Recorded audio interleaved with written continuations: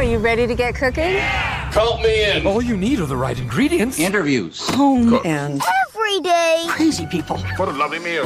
Welcome to J.J. Jackson's Food Tips, the basics and beyond. A gourmet kitchen is indispensable. Now, J.J. Jackson.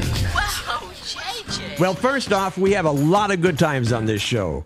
This is all about the good life and enjoying great food, wonderful wine, incomparable home cooks, awesome chefs, great interviews, and terrific friends. Food Tips, the Basics and Beyond is a fast-paced lifestyle show that's fun and funny. Anything that relates to food service, home goods, restaurants, getaways, conferences, exhibits, vacation spots, just about anything that helps make life more enjoyable. Count on learning a few things and enjoying every minute of it.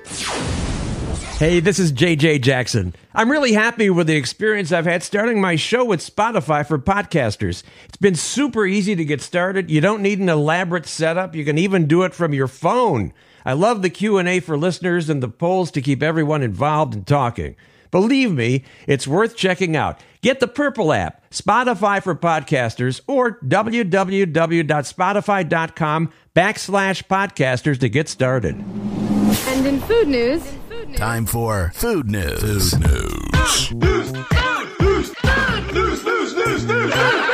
Food Tips, the Basics and Beyond. Lose is good food for your mind. Food News. Some people like their waffles sweet, and some like them savory.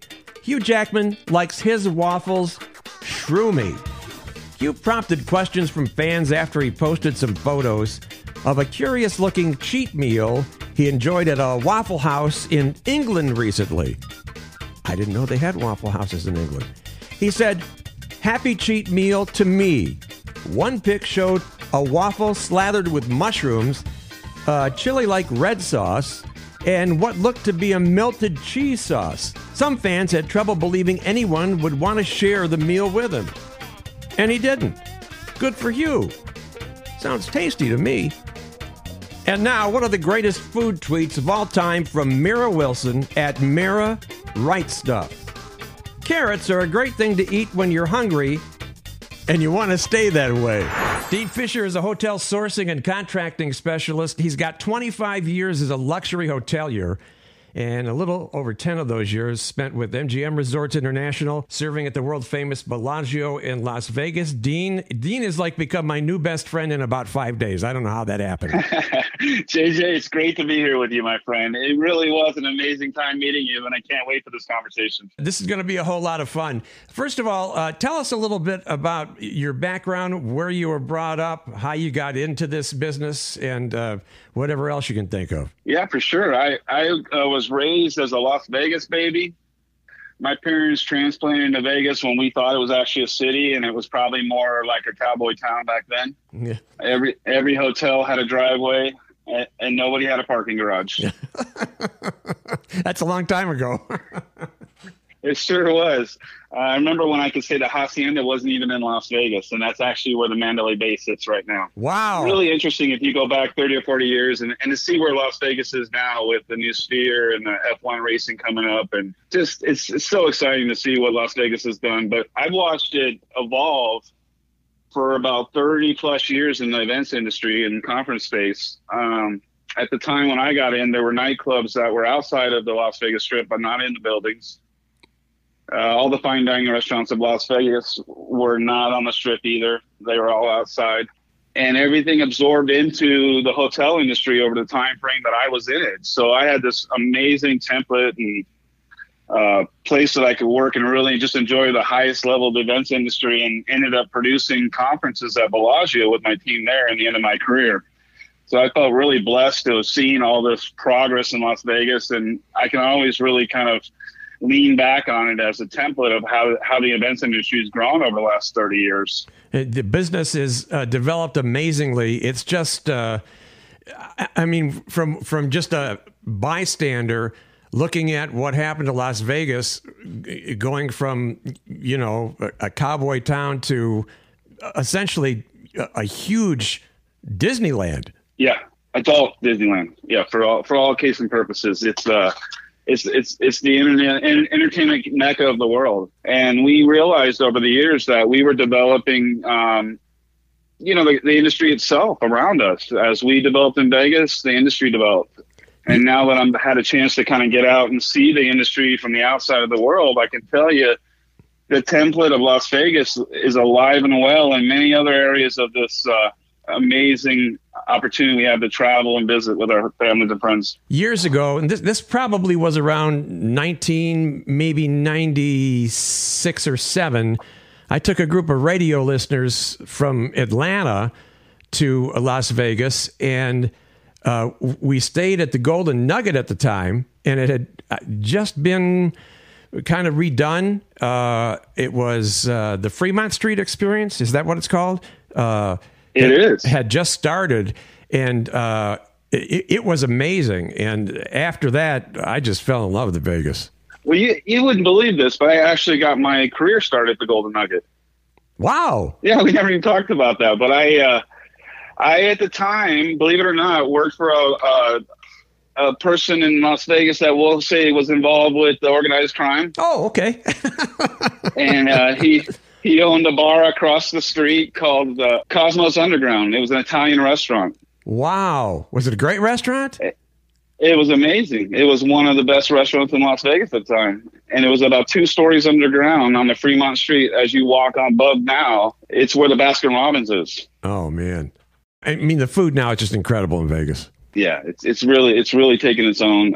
There was an asserted effort to bring in 5 diamond chefs, and for all reasons, Las Vegas rivals New York in a lot of ways in the culinary experiences. Tell me a little bit about the catering experiences you've had. I think one of the ones that stick out the most is we opened the Love Show at the Mirage when the Beatles show opened there about 20 years ago, and the Mirage is a very dear place to me. I spent 10 years there. It's going to be a Hard Rock now, which is going to be amazing. They're going to do a great guitar hotel there. But I had the pleasure of opening the Love Experience. It was an 18-hour adventure we did in our Mirage Event Center. And started out with like a more of a carnival fair style thing. And you can imagine in the Cirque world with all the Beatles and the aperitifs from all of that, it moved into a very large production show area. And then at the end of the experience, it was a nightclub. And I can say there was about 3,000 people in this room, about 3 a.m, having the time of their lives with anybody you can imagine at the time. It was a really surreal experiment. That's very exciting. In your experience being in that kind of position,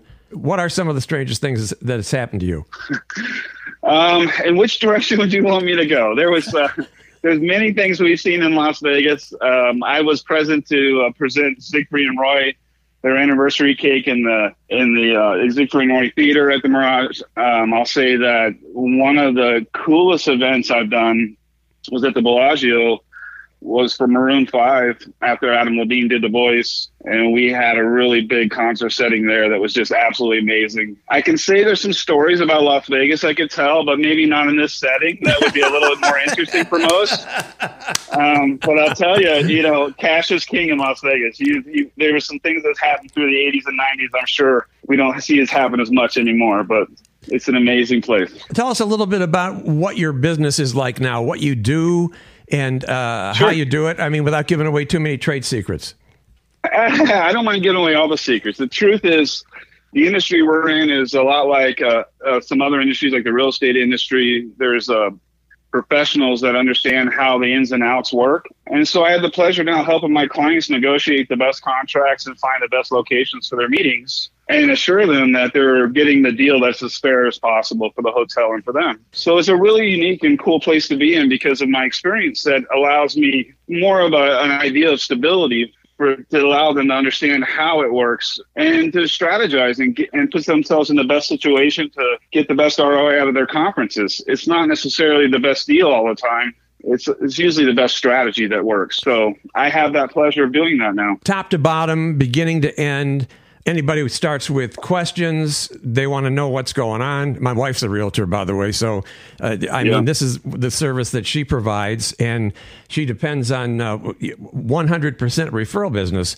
And as a result, people come back. You know, you make a friend, and it just continues to happen. I imagine that's kind of how your business is. You know, JJ, it really is, and I think a lot of the reasons why you and I are having this conversation because it reflects that it's a people business, and I find the relationships in this business are more of a synergy positioning for you. And we're in a new world, a new age where your network of connections and ability to build friendships in the industry through social media is a real advantage in marketing your opportunities and allowing people to see you transparently without any defenses, and really give an opportunity to show that there's an honest way to do business.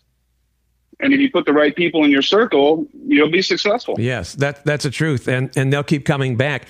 Years ago, while I was just doing radio part-time, I started a party and event business called the Traveling Rock and Roll Show. I was fortunate at the time to be on a radio station that had a very big tower. And it got, you know, people who listen out of Atlanta may remember this, was Fox 97. We covered all the way up to like almost as far as Chattanooga, almost as far north as Greenville, as far south as like Macon.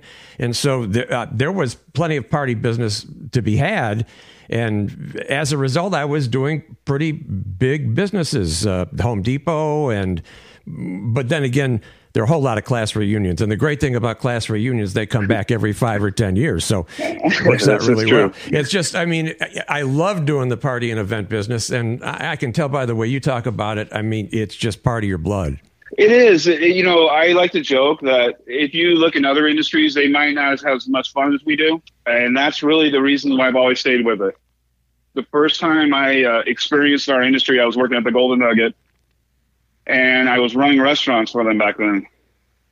And I was invited to go out to the pool and see a slot tournament get set up on a pool deck for the evening pool party.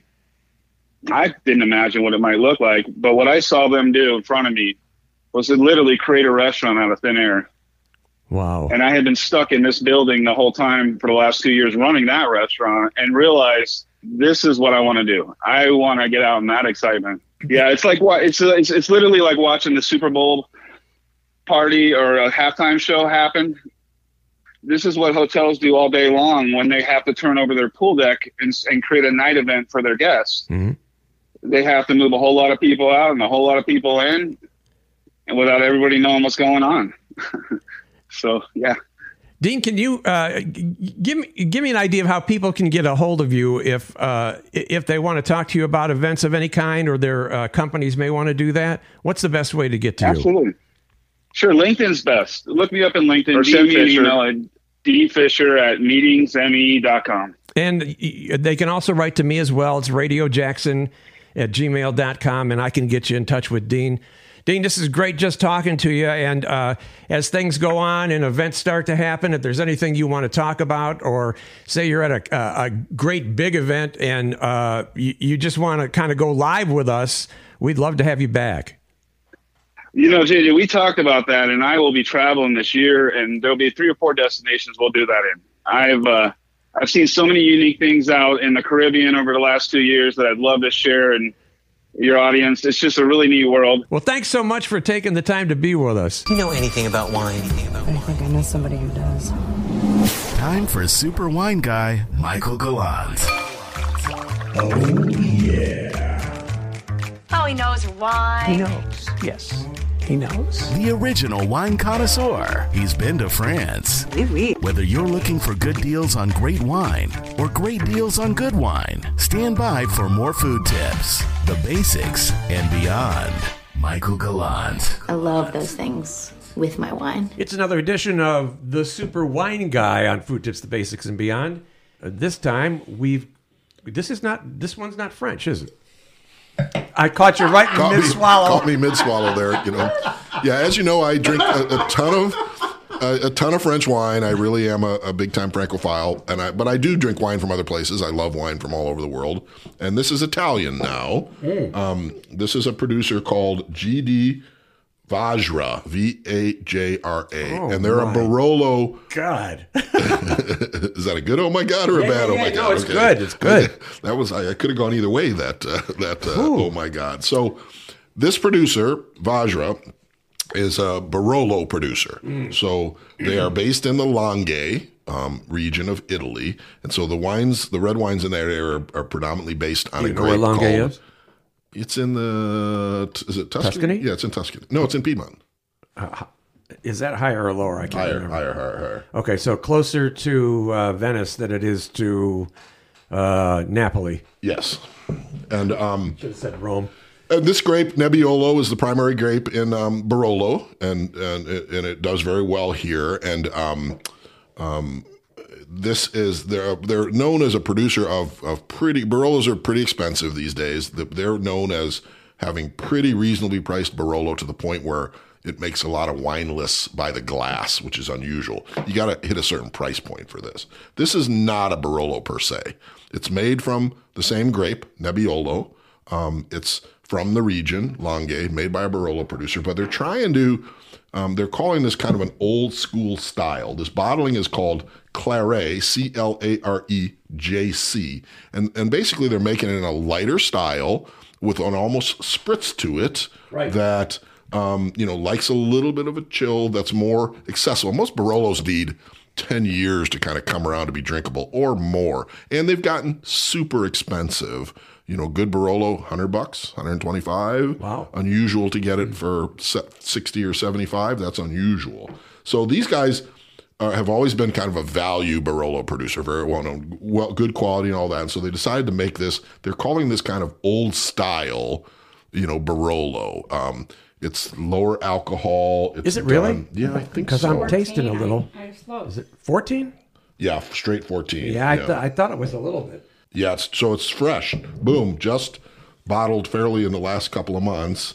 And I saw an emailer on it, and I thought, oh, that's interesting. I'm not a huge Barolo fan personally. For some reason, I've never been taken to kind of the styles and things. Tons of my friends are huge into them, and I respect them, but I don't drink a ton of them. So I thought, I'm going to try this. It's a different styled Barolo. Again, it's almost got a little spritz to it. It's lighter. And it's just by the color alone. I mean, one of the things they compare Barolo to and Nebbiolo to is they compare them to like Burgundy and Pinot Noir, and that grape has a little bit. This is much more like that. This smells and kind of tastes kind of like Pinot Noir, very aromatic. You can tell the color of it is very light. But for me, that's a nice summer red. Not so fruit forward as a Pinot. No, and Pinot's you're right. Pinot very that grape is very friendly, very straightforward. Right. Nebbiolo has some of those qualities. I may be wrong with this because I've tasted a number of Chiantis. Yeah, and this has a little bit of that. Barolo kind of has a little bit of that. A little bit of that. The Chianti grape is Sangiovese. Right. It has much higher acidity. And a lot of times there's other stuff kind of blended in there. They come off drier. Yeah, very dry. They can be super acid. They're great food wines because of that. And they've done, pretty well with them. And Nebbiolo is not quite that acidic. It's got a lot of acidity, but to me it's got a little bit different fruit quality. And Sangiovese comes in a couple of different forms. Chianti again is primarily Sangiovese. Sometimes it's got a little other stuff blended into it. And again, for me, Sangiovese, higher acidity, not as plush a fruit profile. Right. This is pretty plush, certainly for wines from the Langhe and from Nebbiolo. So let's get the opinion of our producer here, Patty. What do you think of that? I'm out. Here, let me help, Patty. He almost spit out his wine. This is how we start the day around here at the podcast. Yeah. Drinking wines at 10 a.m. Casa food tips. Yeah, exactly. So we'd like to give it a foreign name. It's smooth, and yet it's got a little tartness. That's a good way to put it. And again, it one of the descriptors I got was it said it had a little kind of fizz to it, a little bit of a of that, and it does have a little. You got it right. Yeah, Patty, you are on it. So trust your instincts. You have a marvelous palate. I just needed another pour. You think so? Yeah. You just, you have a great palate. You just don't always have the words you need for it, So I have a lot of words. I just, And I think maybe she needs a little bit more to taste before she can actually. Yeah, she can actually make a decision. Yeah. Yeah, I find the more I taste, the better my descriptors are. I find the more I taste, the better the wine is. Yeah, exactly. That too. So, and but so this producer's out there. They're prominent in the U.S. because, again, they are very well known for reasonably priced Barolo. I'm not sure there's a lot of this particular wine. This is a new bottling for them. They've been working on it for a couple of years. The project, they're calling it kind of the way Barolo was 100 years ago. Okay. It made these wines. Now Barolo's become super serious, super ageable, super specific to particular areas. And they're making some very serious, long-aged wines now. I mean, Barolo, I know a lot of guys who collect Barolo, really know it. So here in the future, you're going to be representing some Italian wines. Oh, yeah. I got a whole new Italian portfolio. Very cool, curated. The guy's name is Eros Spinozzi. He lives in Marche, over in Italy, on the coast, on the Amalfi Coast. I think it's Amalfi Coast. It's on that side, right. Yeah. So, and then he's got wines from Langhe, from Piedmont, from Tuscany, from the Veneto. A lot of different cool things. Small family producers. So I kind of lucked into this portfolio. He's going to be in the market in September. Maybe we can do a little segment with him on a show. Really, that would be great. And he knows his stuff, and really knows his stuff. He spends a little time in Georgia. He comes in. It's a very cool portfolio, small families, great stories. And so I'm really just beginning to learn the wines. I'm opening some tomorrow for a couple of retailers in town. Nice guy. So I'll report back. I haven't even met him yet. You haven't met him yet? No, I'm getting the wines come from they're imported by a distributor up in Nashville. And so they're with another distributor here in Georgia. That's who I work with. And they're in Alabama. They're in about 20 states. And they're interested. They've got, Amarone, and they've got some Chiantis, and they've got a really cool white wine called Pecorino, like the cheese. Wow. Same spelling, very cool wine. We'll have that for one of the shows. Really, really interesting, really fabulous stuff. Okay, so what's can we get this? I think it'll probably be available in Georgia because this producer is here in the state and does a lot of business. So I'd ask your local retailer if they can get this. Again, the producer is called Vajra, Vajra, and it's GD, the initials, and this is called Clare. So I would ask your local. Not to be confused with the Claret. Claret, different things. So, but ask your local guy if they carry this producer of Barolo, and if they do, they might be able to get this. So, I mean, it's brand new. I just got it recently within the last couple of weeks, and it just had a fascinating story for me. So. What if we did a wine search on that? Did Wine Searcher?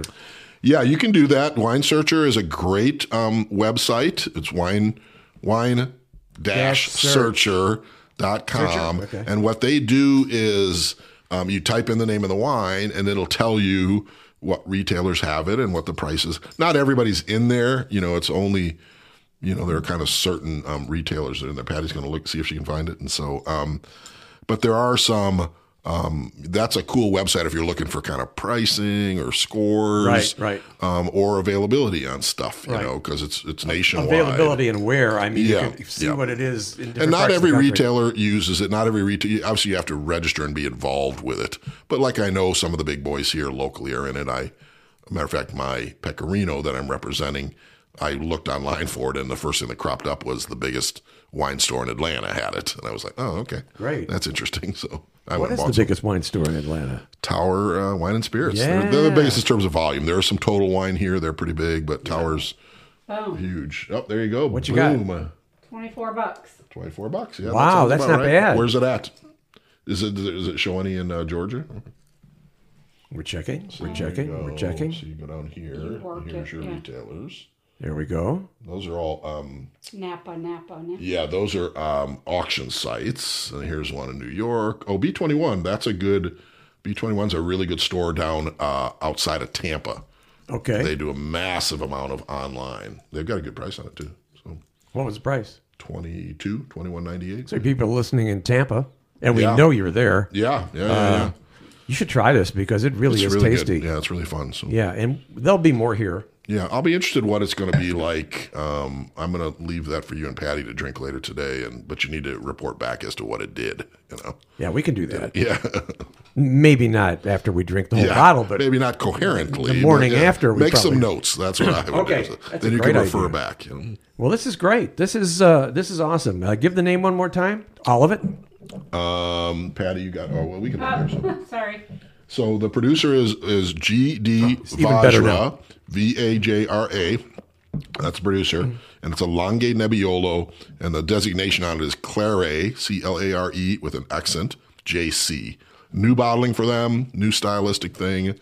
Not a Barolo in particular, but a Nebbiolo, the grape and Barolo from Langhe. So if you get some, and let us know. You can write to us, and we'll talk about you on the podcast. That's a wrap on this Food Tips, the Basics and Beyond. Special thanks to Deano Fisher from Meetings Made Easy for giving us the true Las Vegas experience. Always great having super wine guy Michael Gallant in the studio. And thanks to the lovely Patio Furniture providing commentary and tasting expertise. Dave Parker is the voice behind our soon-to-be famous production values. You got questions? We've got answers. Write to me, radiojackson@gmail.com. Until next time, I am J.J. Jackson, and this is Food Tips, the Basics and Beyond.